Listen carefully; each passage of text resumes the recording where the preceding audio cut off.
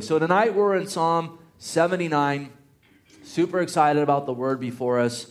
Another timely psalm for us where we are today, as they all are. God's word is the most contemporary, current book upon the face of the earth. Tonight here in Psalm 79, it's another psalm of Asaph, and we've looked at several of the psalms. We're going to continue in psalms until at least we get to the end of the psalms of Asaph. These are psalms written by him, some written by his children, as we know that he was a contemporary of King David. In fact, he was one of the worship leaders there in the tabernacle. And we've touched on this just about every week. A real unique thing and neat thing about Asaph is that not only was he the worship leader there in the temple, or one of them, his family as well was part of the leading of the worship of God and the ministry to the people there in Israel, which, it's a beautiful scene. And then we also see with Asaph, it didn't just end with him and his children, but several generations through the scripture, the descendants of Asaph are worship leaders there in the temple. Even, hundreds of years later, after Israel returned from the captivity there, we see the children of Asaph leading worship as the temple was being rebuilt. So I think we want to keep that in mind when we look at this man, because I think we can get a lot of parenting tips from him, and we can glean from his heart for the next generation. In fact, in the psalm we're here tonight, I'll just do a little overview of the psalm, and then we'll dive right into it. Listen, the psalm starts with Asaph's concern about the infiltration of the nation that is defiling the temple. We're going to see the heathen, or the nations, are defiling the temple, and we're going to talk about how that happens. We're going to talk about how sometimes that can happen by force, and sadly, sometimes that happens when the church, or back in the Old Testament, the nation of Israel let their guard down, and they invited in false teaching, and they invited falsehood right there into the temple, into the worship of God. So he has a concern, and he expresses that. Then we're going to see him pleading to God for judgment upon those that are coming against the people of God, as well as restoration for the worship of God. And then we'll see him crying out to God for forgiveness and mercy for Israel, and absolutely how that we got to get the specks out of our own eyes first before in dealing with logs of others, crying out for forgiveness and mercy and restoration. And then he ends addressing again the next generation. The last line of the psalm says, "We will show forth your praise to all generations." And Asaph was a man, again, not only wanting to worship God himself, but he had deep concern for the next generation. And that's something that God wants us to have. God's called us to raise up others, to invest in the next generation, that they would have a knowledge of the living God. And I hope that you're doing that. I hope you're doing that with your kids. Everything we do here, listen, it is a supplement to what should be going on in our homes. Listen, you're the priest of your home. Whether you're a parent who's a believer, or both, mom and dad are. We are there to raise our children in the way of the Lord, in our action, in our behavior, sowing God's word in them, making sure that they're seeing what it looks like to put the Lord first. So I encourage you in that tonight. I know it can be challenging. I know it can be difficult. But listen, we press forward and we cry out to God for great grace and mercy in raising our children. We want to cry out to God for this generation around us, this next, they call it Generation X, that desperately needs the Lord, as all these generations do. So let's dive into the psalm here. We set it up a bit. The first verse here of Psalm 79, it says, "A psalm of Asaph, O God, the nations have come into your inheritance. Your holy temple they have defiled. They have laid Jerusalem in heaps." And so let's just start talking about this inheritance. He says, "Oh God, the nations have come into your inheritance." And we should ask the question, what is God's inheritance? Or maybe better, who is God's inheritance? Because we see in Scripture that indeed through Abraham, God had a covenant, and that's how the nation of Israel was birthed. And when Abraham entered into that covenant with God, and the covenant was that God would raise up a nation through Abraham, again, she would be named Israel, and through that nation, the Messiah would come. It says Abraham believed God. He believed that God would raise up a Savior, and it was accounted to him for righteousness. Abraham also had the faith to believe that, listen, all Israel one day would be saved. And absolutely, God honored that faith of Abraham. And in that, when he entered into that covenant, Israel became the people of God as well as the inheritance of God. Remember, man had fell in the garden. Man was separated from God. There was a promise of a Savior, and even before Abraham, people that had faith in that coming Messiah were saved by grace through faith, and the Messiah would come, just as we're saved today by grace through faith, and the Messiah, Jesus, who has come. And then God came to the place where he wanted to raise up a nation to even give more prophetic utterance of how specifically the Messiah would come. Jesus Christ, our Lord and Savior. How it would be of the tribe of Judah, come through the seed of David, be born in Bethlehem, be born of a virgin. All of these prophecies given so we would know the Messiah when he got here because he fulfilled the Holy Scriptures. And God said, listen, through this covenant, you have become my people. You have become my inheritance. You belong to me. Psalm 74:2 says, remember your congregation, which you have purchased as of old, the tribe of your, notice here, inheritance, which you have redeemed, this Mount Zion where you have dwelt. So we see that Israel is God's inheritance. Believing Israel, we should say. Israel with faith. Those with faith in Israel in the Old Testament. Again, we know all Israel eventually will be saved. They're his inheritance. And listen, this is awesome. Tonight, if Jesus Christ is your Lord and Savior, and I really hope that he is, I really hope that you've called upon the name of the Lord. Listen, the church, those with faith in Jesus, this is really awesome. We're his inheritance. The Father has gifted us to the Son through Jesus Christ, shed blood, through calling on his name. We're washed of our sin, and we have right relationship with him. And the Bible says that we belong to him, and it says that we'll be kept by him. Jesus said in John 6:39, this is the will of the Father who sent me, that all who he has given to me, I should lose nothing, but should raise it up at the last day. And this is the will of him who sent me, that everyone who sees the Son and believes in him may have everlasting life. I will raise them up at the last day. So we have been given to the Son by the Father through the work of the cross. And this is good news tonight. He says, nothing or no one that the Father has given to me will I lose. Isn't it good to have security in Jesus Christ? That comes when we genuinely put faith in the Lord Jesus to be our Lord and our Savior. So we're kept in him. And then we're also given this promise on the last day when the Lord comes for his church at the end of the church age, he's going to raise us up. Again, it's another reference to the rapture of the church. The Bible says those that are in Christ will be raised up first. They'll come back with the Lord. Their bodies will be raised up and transformed. That's going to be an amazing miracle. And it says those of us that are here on earth will be caught up and changed in a twinkling of an eye on that last day. And so we have assurance that we are kept by him. We have the promise of the coming of him. And then absolutely, we have the hope of everlasting life with him. It's good to absolutely be the inheritance of the Lord Jesus Christ. Also, we need to know that the Holy Land is the Lord's inheritance.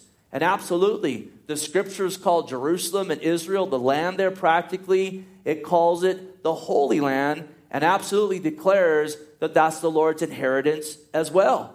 Exodus 15:17 says, you will bring them in and plant them in the mountain of your inheritance.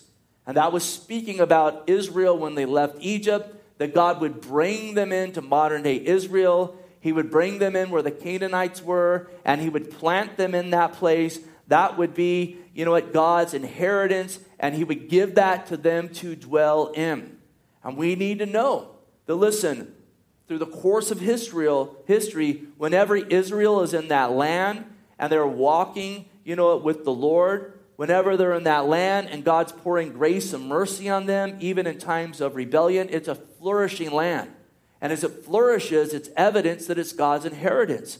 Before Israel came back into the land in the early 1900s, it was a wasteland. But prophetically, God said in the last days he would regather Israel, and he's done that. And it's a land indeed, once again, of milk and honey. And deserts now abound with fruits. Marshes and swamps abound, with life-giving substance and so forth. It's fulfilled prophecy concerning these days that we are living in. And we need to know as well, listen, At the end of this dispensation, this time that we're in now, at the second coming of Christ, we know that God then is going to rule and reign on earth for 1,000 years. It's called the millennial reign of Christ. And then at that point, there's going to be a new heaven, a new earth, really the heaven and earth as we know, made anew, just as our bodies will be made anew. And it says that there will be a new Jerusalem in the place where Jerusalem is now. Revelation 21:1, there towards the end of the New Testament, right at the end there, it says, "Now I saw a new heaven and a new earth, for the first heaven and the first earth have passed away.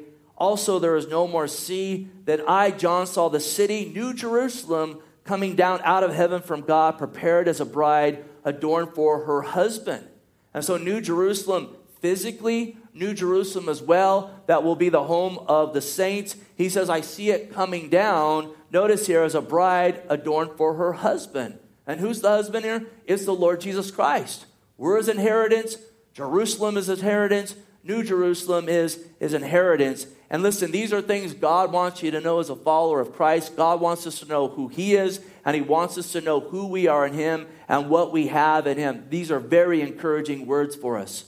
Now listen, the psalmist Asaph is saying that the nations have come into your inheritance. He says, your holy temple they have defiled. They have laid Jerusalem in heaps.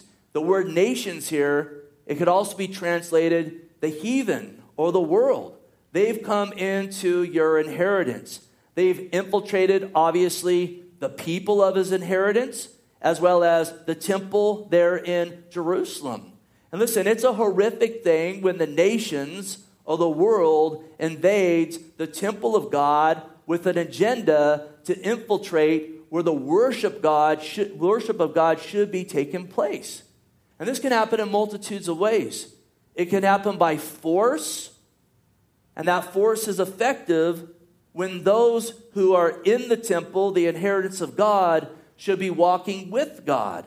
But when they're compromising with their walk with God, oftentimes the Lord will use the world or the heathen to chasten the people of God. And you see that pattern throughout the Old Testament. You see that pattern in Jerusalem. You see it in days of compromise when God would allow other nations come in to afflict those in Israel to bring them back to a place of repentance and getting their eyes upon the Lord. You see that in the various captivities. You see it in the Babylonian captivity in the day of Ezekiel and Daniel when Judah and Jerusalem's taken into captivity for 70 years. The heathen, the nations come and infiltrate because of the compromise in that day and what was going on with idolatry and what was going on with the lack of faith in the Lord. What's interesting is this is also prophetic about the end of days. When the Bible speaks about the coming of the Lord, when all nations will surround Jerusalem to destroy her, and it's going to be at that point that all Israel will be saved looking unto the Lord. And it says the Lord's going to come back, and absolutely he is going to judge the nations. He'll put an end to, their rebellion against God Almighty. And so that can happen by force, and the force is effective when the people of God are compromised. This also, though, and maybe even more often happens by invitation.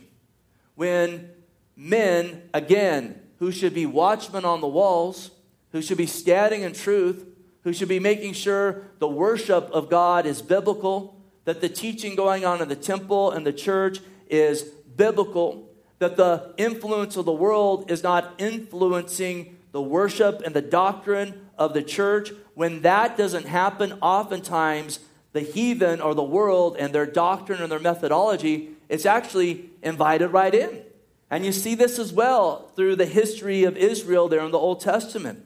You think of King Solomon, a man who was blessed with a great measure of wisdom. Unfortunately, he didn't exercise that wisdom all of his days because he came to a place of compromise when he began to marry foreign women. And in marrying them, it says they got hold of his heart and led him into idolatry and to the worship of other gods and demons. And with that, gross compromise began to come into Israel, began to come into the temple. And then he had a son, Rehoboam, And then God raised up a foe, Jeroboam, and both of those men split Israel into the northern and the southern tribes, and both of them as well compromised and invited in the gods of the Canaanites, invited in the gods of the Gentiles, and these were times when they opened the doors for the heathen to come right in. They did not stand strong in the scriptures. They did not have hearts that were given over to God. And as a result, the people suffered immensely. You see it throughout the history of the kings of Israel. King after king compromising, going after other gods, not caring about temple worship, not caring about worshiping God Almighty. You see it as well with many of the kings of Judah. Absolutely going out, at times even getting victory over other countries in obedience to the Lord, and then taking their gods and coming and setting them back up there in the temple for some reason which we can't wrap our minds around. Why would you ever do that? But listen, it goes back to the compromise of the heart, where by invitation they're bringing in the nations, the heathen, the ways of the world. And sadly, in this day that we are living in, there's Bible verse after Bible verse in the New Testament that talks about the church doing this. The church allowing an infiltration of worship, doctrine, false gospels, false spirits to come right into the church. And listen, this is something that's not sparingly talked about in the New Testament, but it's talked about over and over and over again. And we're warned over and over again. Because we'll see in a minute, when this happens, it's not a small matter. We're going to see that, listen, what is holy is defiled, and as well, people are destroyed as a result of the infiltration of the world and false teachers and idolatry and all these things that oftentimes infiltrate the church when watchmen are not watching, and they're making light of the worship of God and the call to live holy lives and the gospel of Jesus Christ as presented in the Word and the doctrine of the Scriptures. Jude verse 4, it's one chapter. Jude verse 4, this is the Lord's half-brother speaking here. He says, "For certain men have crept in unnoticed, who long ago were marked out for this condemnation, ungodly men who turn the grace of our God into lewdness and deny that our only Lord God, our Lord Jesus Christ." So he speaks about certain men creeping in unnoticed, and they turn the grace of God, they take the gospel of God, and they pervert it with lewdness. They say, listen, grace gives us a freedom to go and sin and rebel, versus understanding that true faith in the Lord, if you're asking Him to be your Lord, that's a declaration that you want to be saved by grace, and by the grace of God, you want to follow the Lord. And he says they deny the Lord Jesus Christ in this. They're denying that Jesus is their Lord, even while presenting themselves as followers of the Lord. In reality, they're not. And he says these types of men, they creep in unnoticed. And then in 2 Timothy 4:3 it says, "For the time has come when we will not endure sound doctrine." And right before this, we get the charge to preach the word in season and out of season. But he says, "For the time will come when they will not endure sound doctrine, but according to their own desires, because they have itching ears." Notice here, "They'll heap up for themselves teachers, and will turn their ears away from truth and be turned aside to fables." This is talking about the church. It talks first of all about men creeping in unnoticed as wolves in sheep's clothing. But then it talks about a time coming when the church itself will heap up for themselves false teachers. People to tickle their ears.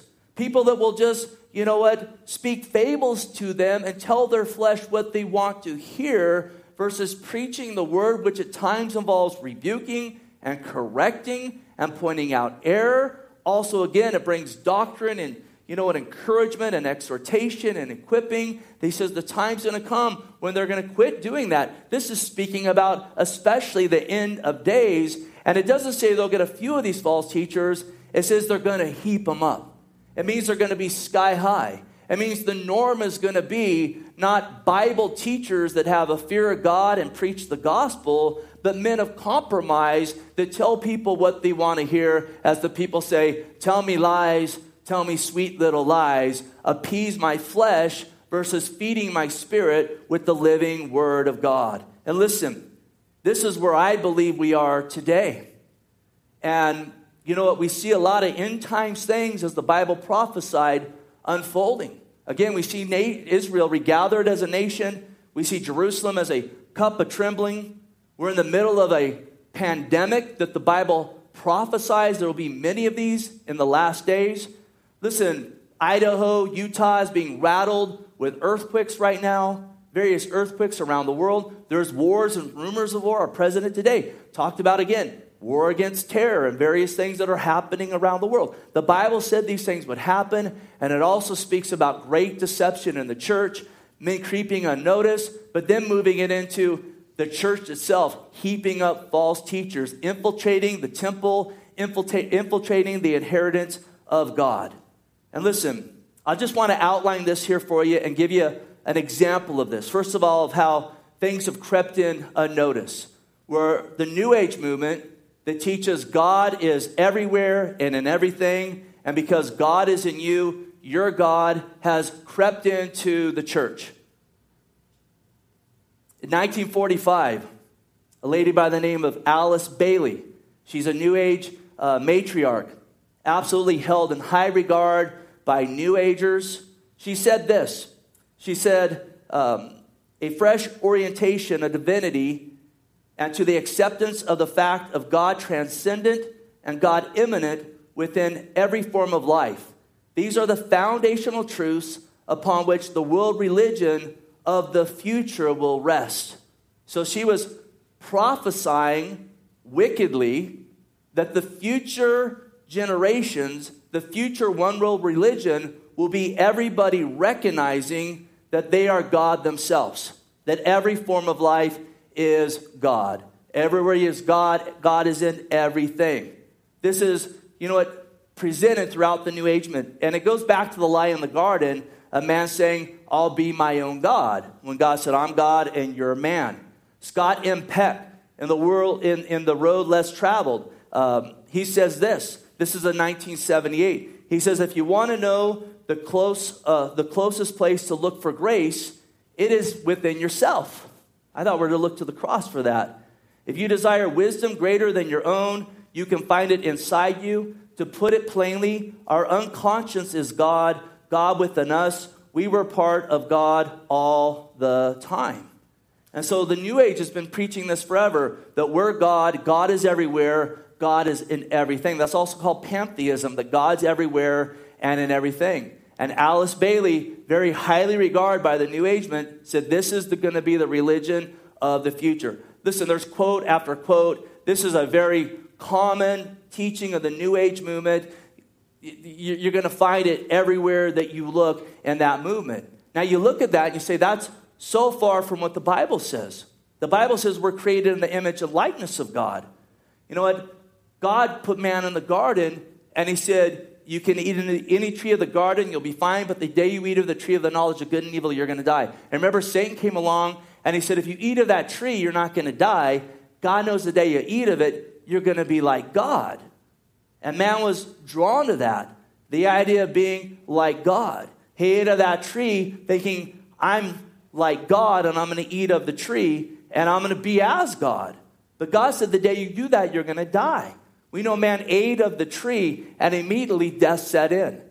Man and God were separated because God's holy, man was a sinner. Sin brings death, God's the giver of life. And at that point, man and God's relationship was severed. And so not only did you have man, again, who was created of dust, and though God breathed life into him, God did not dwell in him. Man was in a place of sin, and God will not commune with rebellion. He just won't. That's when the promise was given of Jesus Christ, that the Savior would come, and though the serpent would bruise his heel, he would crush the serpent's head, so that man could be reunited with God, that through faith in Jesus Christ, our sins would be forgiven, and we would receive then the indwelling of the Holy Spirit, that God would come and dwell in us through the work of Jesus Christ and our sins being forgiven. And the Bible makes it very clear. The only way God can indwell in you is through faith in Jesus Christ. And if your faith is not in the Lord, not only are you not God, God does not dwell in you. Now in Christ, not only are we not God, but the Holy Spirit does dwell in us. The New Age church has, or the New Age movement has taught that for years. Now what you need to know is that this has crept into the body of Christ. And it's crept in a way that most have not noticed, though it's very clear if you just look. I'm going to read you some quotes. And I think it's important that I read these. I give page numbers and so forth so that you know. And a lot of you at home right now, you may have these books. And listen, I'm not throwing stones at you. If you have these books, this stuff's creeped into these pages. And until people step back and look at it, oftentimes they don't know. But being creeped in, once the leaven's in, leaven begins to grow. And error, listen, brings forth error. And leaven brings forth leaven. Eugene Peterson, someone that most people in, Christendom are familiar with. He wrote the book, The Message. It's a translation, basically, that he sat down and put together, saying, I think this is what this means, and this is what that means. In Ephesians chapter 4, verse 6, Paul is talking to those in Ephesus. He's talking to Christians. In the first chapter, he talks about being sealed with the Spirit when you come to faith in the Lord. And in that passage, he talks about God being in all of you. And he's talking to Christians there. He's talking to those who put faith in the Lord. He talks in that book about you were enemies, and now you are right with God. The Holy Spirit has come to seal you, and God is in you all because you have faith in the Lord. But listen to how he writes this verse. Again, Ephesians 4:6 in the Message, it says, you have one master, one faith, one baptism, one God, and Father of all, who rules over all, works through all, and is present in all. Everything you think, everything you are and think and do is premiered with oneness. And he says that God is present in all. And that's not what the Bible says. The Bible says God is present in you all. Talking about believers. It's a letter to believers. God is present in you all because you've called upon the name of Jesus Christ. Your sins have been forgiven, and the Holy Spirit has come to dwell in you. Eugene Peterson says God is present in all. Remember, Alice Bailey said, this is going to be the religion that comes, that all believe God is in all. And it's crept right in there. And a lot of people, a lot of well-meaning Christians, have read this and not seen that, but it's clear as can be. It's been called out. It hasn't been changed. And then there's a book in 2002 called The Purpose-Driven Life. And on page 88, you see the same thing. You see Rick Warren quoting the New Century Version Bible in 4:6, and it says the same thing. It says, because God is with you all the time, no place is any closer to God than the place where you are right now. The Bible says, and this is quoting his book, he rules everything and is everywhere and is in everything. That's a lie. God is not in everything. Before I came to Christ, God did not indwell me. I was separated from God in my sin. It's when I called upon Jesus Christ that he filled me with the Holy Spirit. And here's the thing. If God is in everything, then we don't need Jesus. Jesus came to bridge the gap between fallen man and Almighty God, and to make that way for us to have a relationship with God and for the Holy Spirit to indwell in us. Now, some people say, well, that's a little small thing. Listen, you're making a mountain out of a molehill. This was called out in the first edition of that book, and it's never been changed. It's a declaration that God is in everything and in everyone. And hear this, that's a false gospel. A false gospel crept in. A false gospel read by many well-intended people that didn't really step back and test the things because they picked this up at their local Christian bookstore or their pastor who was well-meaning and going through it in the congregation, and they didn't step back and say, wait a minute, we need to test all things. And if they were to test all things, they would have came to that and said, this is a false gospel. It absolutely is. God is not in everything. As Eugene Peterson says, you know what? God is not present in all. He's just not. And yet the New Age has said forever, this is going to be the end-time religion. This has just been, again, creeping in. I'll give you a couple more examples. 2004, a book called Jesus Calling was written by Sarah Young. And listen, on the July 8th devotion, it's on page 199. There's a declaration there. This is supposed to be Jesus talking. And he says, I am above all as well as in all. That's a lie. The Lord did not dwell in my life before I came to Christ. I was lost in my sin. I was separated from God. But an unbeliever picks this up and reads this. By the way, that book is void of the gospel of Jesus Christ and a gospel presentation. They're going to read that and they say, I'm good. God's in me. I'm right with God. That's a lie. Our sin separates us from God.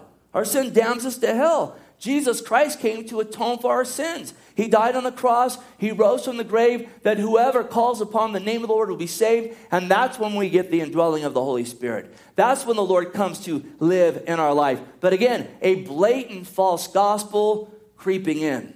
And I'll give you one more.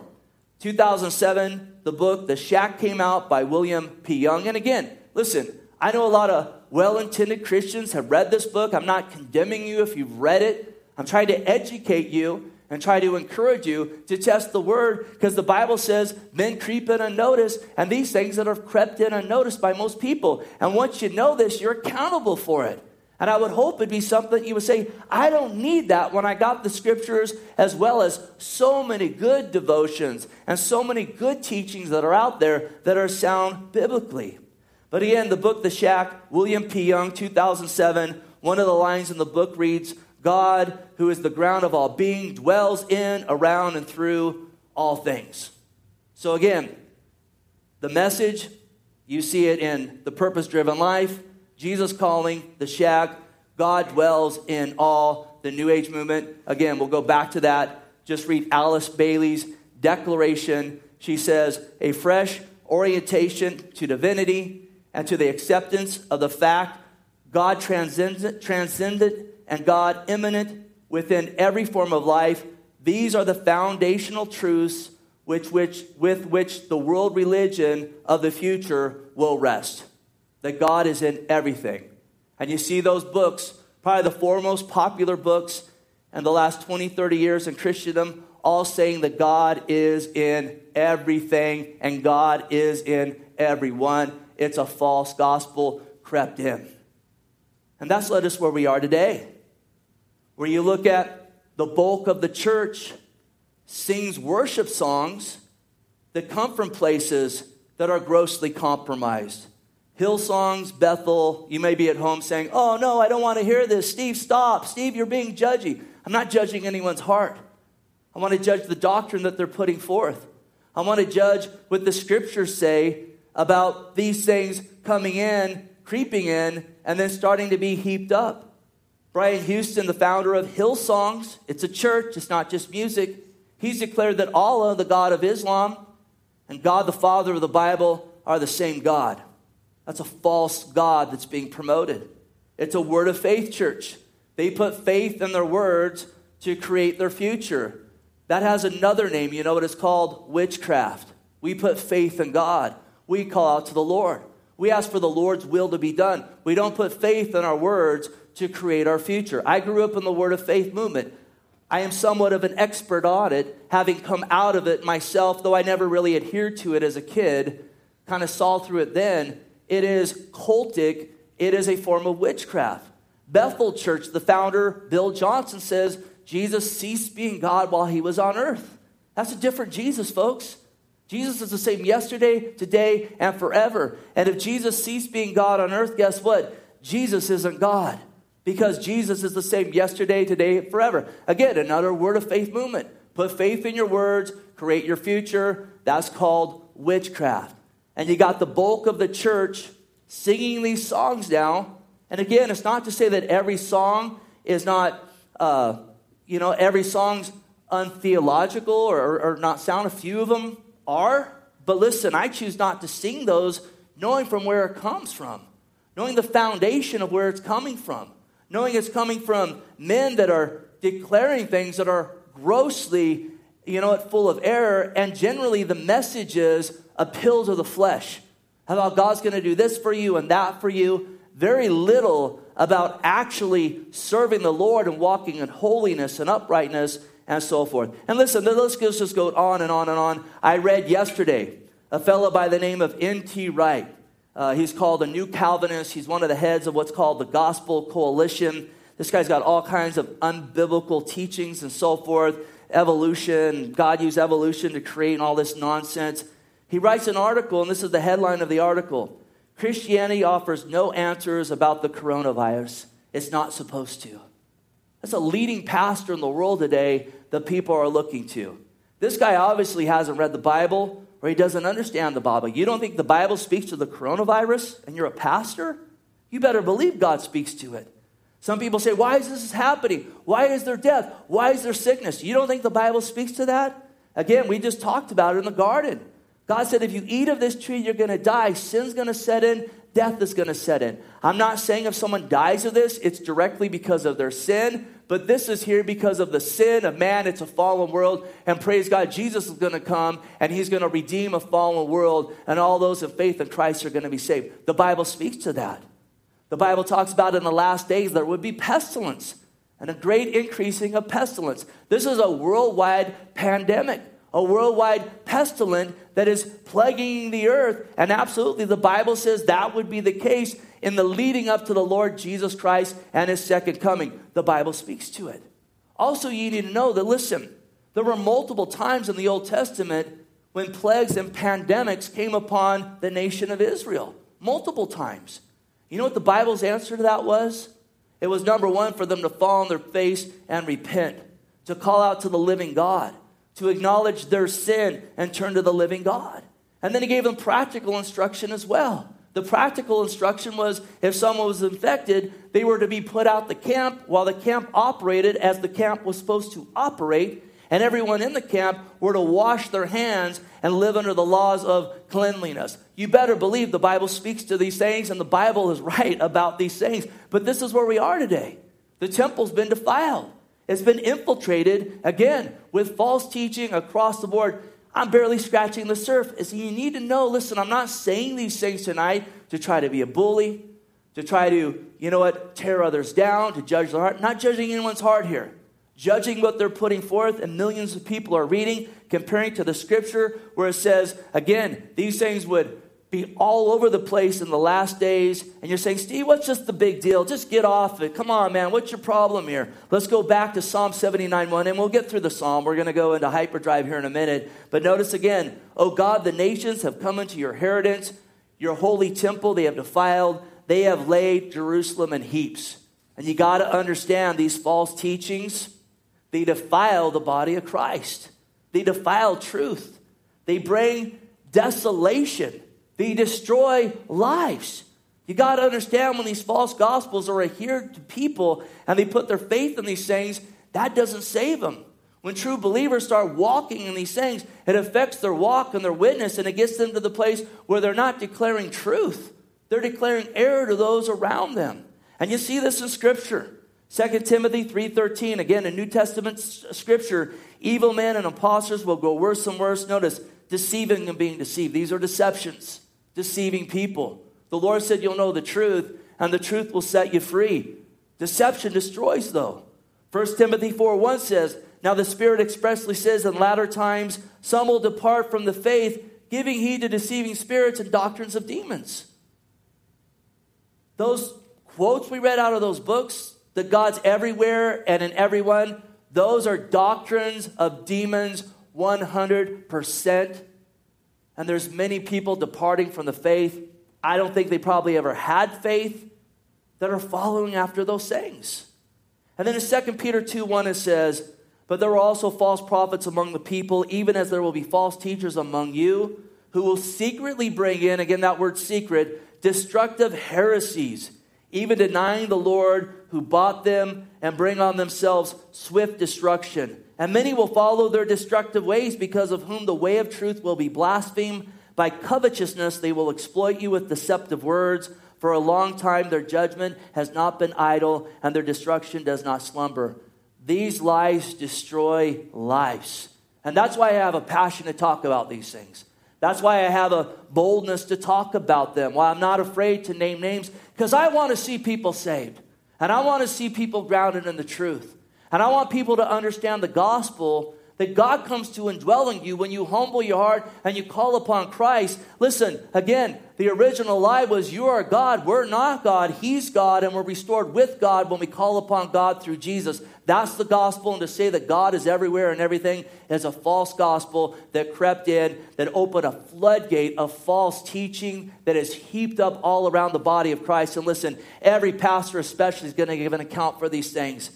We got to watch these things, we got to call them out, and we need to push them out. These things need to be held to the standard of the Scripture, as I should be as well, and any other pastor should be as well, and we need to stand in truth. Verse 2 here. It says, the dead bodies of your servants they have given as food for the birds of the heavens, the flesh of your saints to the beasts of the earth.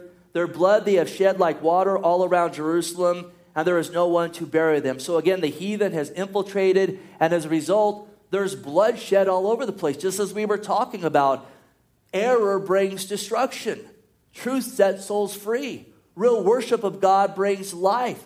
Captivity and bondage through compromise, it brings death. And you see here that the enemy of our soul has little regard for life. They care more about the birds and the beasts than the souls of men.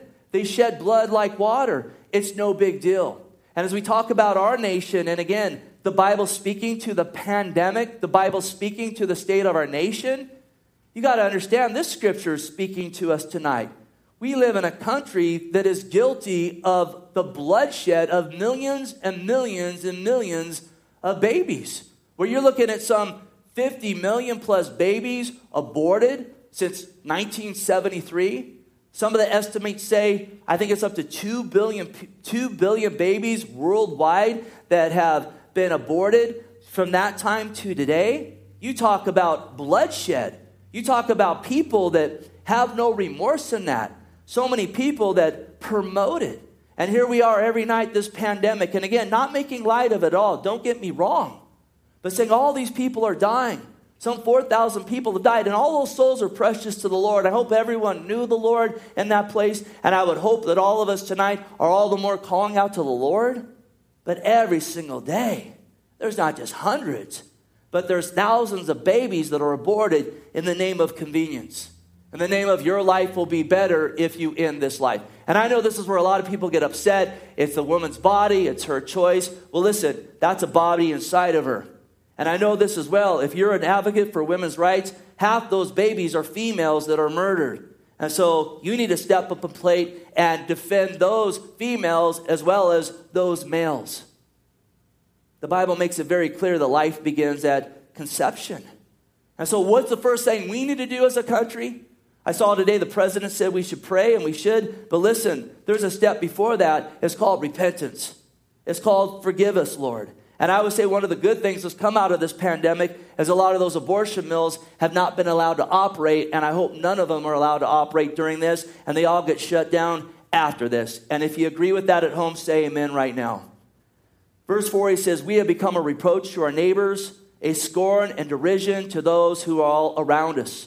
So again, the enemy has temporary power as Asaph is writing this, and they've been emboldened to mock God and to mock the people of God. Going back to the current things happening right now, I saw 2 days ago, and I don't know a lot about this guy's theology, but the MyPillow guy, and I use a MyPillow and enjoy it every night, the MyPillow guy talked about reading your Bible. And I thought, what great counsel. I was kind of scratching my head why the MyPillow guy was talking at a presidential press conference myself. But I know he's making masks and these various things, and they're trying to usher people out, whatever. But listen, he says, read your Bible. And I thought, that's great. I hope people hear that and they do that. All the mocking that came at this man for saying that. How dare he say that? Who does he think he is? He thinks reading the Bible will help? He thinks calling out to God will help? Over and over and over again, people saying this. Listen, that's the only place it's going to help. That's where it's got to start, calling out to God and humbling our hearts. We better be in our Bibles. We better be on our faces. We better be crying out to him. And you see the enemy here again, full of boldness. But notice how the psalm continues to unfold. Oh Lord, how long, O Lord, will you be angry forever? Will your jealousy burn like fire? So again, he's saying, how long, God, will you allow this to happen? And you got to understand that the heathen can rage so long, but eventually judgment's going to come from the Lord. Look at the history, man. Everyone dies eventually, and you stand before God. The scripture says it's appointed for man to die once, and you know what comes after death? The judgment. And you stand before God, and he asks the question, what did you do with my son? Have you called upon the name of Jesus, or have you rejected him? Verse 6, he says, pour out your wrath on the nations that do not know you, and on the kingdoms that do not call on your name. Again, these that have infiltrated with the temple, not knowing God, but promoting another God. not promoting the gospel of Jesus Christ, that God indwells in you when you call upon the Lord, but infiltrates with the lie that, hey, God's in everything. He says here, pour out your wrath. For they have devoured Jacob and laid waste to his dwelling place. They devoured Jacob, Israel. They devoured the people of God with these lies. Again, there are people who've not called upon the name of the Lord. There are people who don't know the Lord. And don't take that lightly tonight. You need to understand that salvation is found only in Jesus Christ. And if you've not called upon his name, there are no other ways to have a right relationship with God, forgiveness, and the hope of heaven. And if you think right now shelter in place is bad, you should, I don't want anyone to experience shelter in place in a place called hell forever. Because that awaits those that do not know God, that reject Jesus Christ. Not my opinion. Not my opinion. Before you turn me off, if this is upsetting you, listen to the scriptures. Listen to John 3:36. He who believes in the Son has everlasting life, and he who does not believe in the Son shall not see life, but the wrath of God abides on him. Call on the Lord. Humble your heart. Ask him to be your Lord. Ask him to be your Savior. Get right with God through calling on Jesus. He is the only way. And listen, don't downplay this. Don't think for a moment that, hey, listen, I'm going to have a conversation with God and we're equals. God is holy. God was without sin. We are sinners. Sin brings death. And God is not going to bring that into eternity. You must know Jesus. You must call upon the name of Jesus. Verse 8, the psalmist cries out concerning the sin of the people. And listen, this is where we all got to step back. I can point out, these false teachings, but that doesn't mean that practically that I'm perfect. I'm far from it. I'm only saved by the shed blood of Jesus and faith in him. And practically, I'm a work in progress, just as every other believer is. And Asaph recognizes that. And he says here in verse 8, oh, do not remember former iniquities against us. So he's saying, Lord, forgive us of our sin and don't remember it. And it's awesome because Isaiah 43:25 says, even I am he who blots out your transgressions for my sake. I will not remember your sins. Put me in remembrance. Let us contend together. State your case that you may be acquitted. So the Lord says again, call on me and I will not remember your sin. What an awesome promise. Asaph says, let your tender mercies come speedily to meet us. And I know sometimes when we're in a place where we say, I need an extra measure of mercy, it seems like it's a long time coming. But you got to understand the Bible says our time here is a vapor. And that mercy comes speedily when we call out to him for it and we await on him and allow him to pour it out. He says, for we have been brought very low. Help us, O God of our salvation, for the glory of your name. And notice, deliver us and provide atonement for our sins for your name's sake. This is Asaph in the Old Testament crying out for deliverance, crying out for atonement. He's crying out for the coming of Jesus Christ. And praise God, Jesus has come the first time to atone for our sins, to pay the penalty of our sins. He is the deliverer, the only deliverer. And again, whoever calls upon his name to be Lord, which means you're repenting. You're turning from being your own Lord to ask Jesus to be the Lord of your life. Indeed, atonement and deliverance and salvation is found. Verse 10, it says, why should the nations say, where is their God? Let there be known among the nations in our sight the avenging of the blood of your servants which has been shed. So Asaph is saying, why should they say, where's their God? And again, you see in fallen world, you see in a rebellious day, many people even mocking God, where people are saying, we need to turn to God. Oh, where's your God? Your God, your God has nothing to do with this. When the recognition needs to be that man's fallen. Man's rebellious. Rebellion has brought in death and disease and pain and suffering. And we need to humble our heart and cry out to God. And yet so many people shake their fist at him. But notice what Romans says. As the psalmist is saying, Lord, bring a vengeance. Romans 12:17, it says, repay no one evil for evil. Have regard for good things in the sight of all men. If it's possible, as much as it depends on you, live peaceably with all men. Good counsel. And then it says, beloved, do not avenge yourself, but rather give place to wrath, for it is written, vengeance is mine, I will repay, says the Lord. Vengeance comes. Now listen, today's a day of mercy. Now's the time to call upon the Lord. But if individuals want to reject that, if as a nation we continue to, reject the Lord, in days of mercy, when you reject him, you know what it does? It heaps up more wrath and more judgment. I hope and pray that as a nation, we really get back to him. I hope the church gets back to him and back to truth and really worshiping God and a sound gospel. That's where we need to get today. And I think if we don't, this pandemic we're seeing right now, it's going to be nothing to what may come next.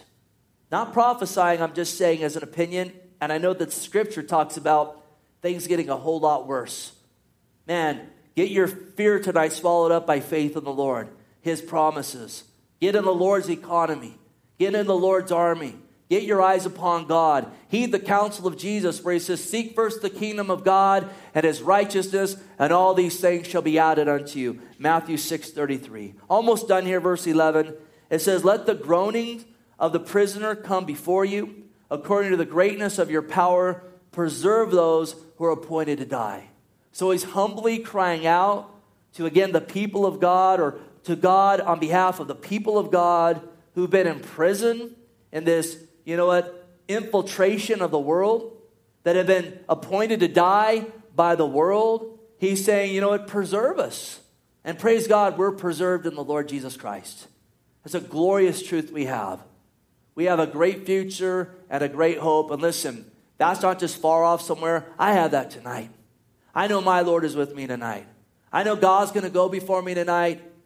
That God is my God. He is my rock, my salvation. Even if everything is stripped from us, nothing can separate us from the love of God in Christ Jesus and his promises that are yes and amen. Almost done here, verse 12, he says, and return to our neighbors sevenfold into their bosom their reproach which they have reproached you, O Lord. And he's saying, listen, what they sowed, Lord, let them reap it. Galatians 6:7, do not be deceived. God is not mocked. For whatever man sows, he will also reap. For he who sows to the flesh of the flesh will reap corruption, but he who sows to the Spirit of the Spirit will reap everlasting life. He says, don't be deceived. What you sow, you're going to reap. Again, this rebellion that they were bringing to the temple, they were going to reap the judgment of God. And we're going to reap the judgment of God ourselves unless we humble our hearts and cry out to the Lord forgiveness and salvation. And listen, he stands ready to wash and forgive and cleanse. The Lord says, come to me, all who are weary and heavy laden, and I will give you rest. And then finally he says in verse 13, so we, your people and sheep of your pasture, we give you thanks forever. And notice, we will show forth your praise to all generations. So again, he's brought this before the Lord. He's brought his plea before the Lord. He's asked for God to intervene. He's asked for God to clean the temple, to bring judgment on the rebellion. He's asked for forgiveness on his behalf, on behalf of the people of the Lord. And then he cries out here, again, that they would walk as the people of the Lord. They would follow the good shepherd. They would allow him to bring them into green pastures.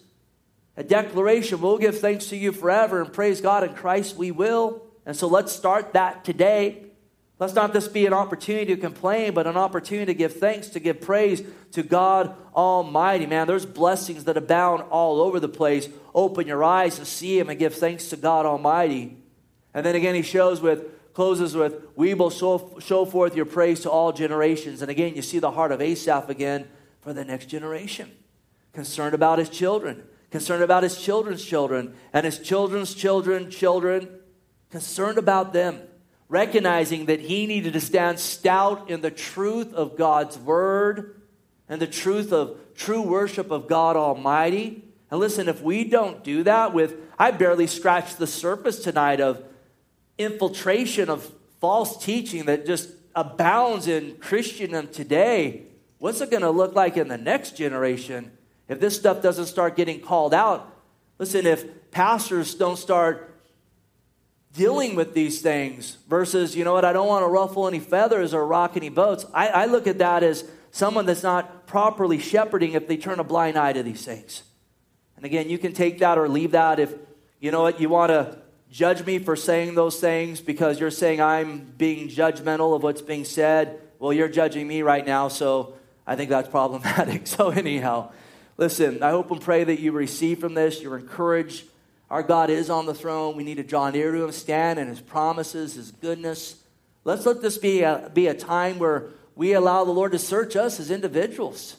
For him to come and, you know what, fill us afresh with the Holy Spirit, to baptize us with fire, so to speak. That word pur in the Greek, which means to purify. To lay things down before him if we need to do that and draw near to him. And listen, if you've watched tonight and you don't know the Lord, I've shared the gospel purposely 7 or 8 times. God's put that on my heart to do that repeatedly through these things. For as the believer, for you to be encouraged. And for anyone watching that doesn't know the Lord, to hear the gospel.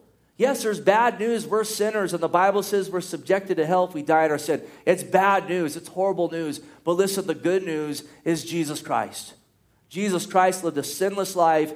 He died for the penalty of your sin and my sin. He rose from the dead and defeated death. And again, the Bible declares, whoever calls upon the name of the Lord will be saved. If you haven't called on him, call on him. And if you've gotten far, drifted from him, come back to him tonight and begin to walk with the Lord. And thank God for disrupting things to get our attention. Lord, again, we bless you. We honor you.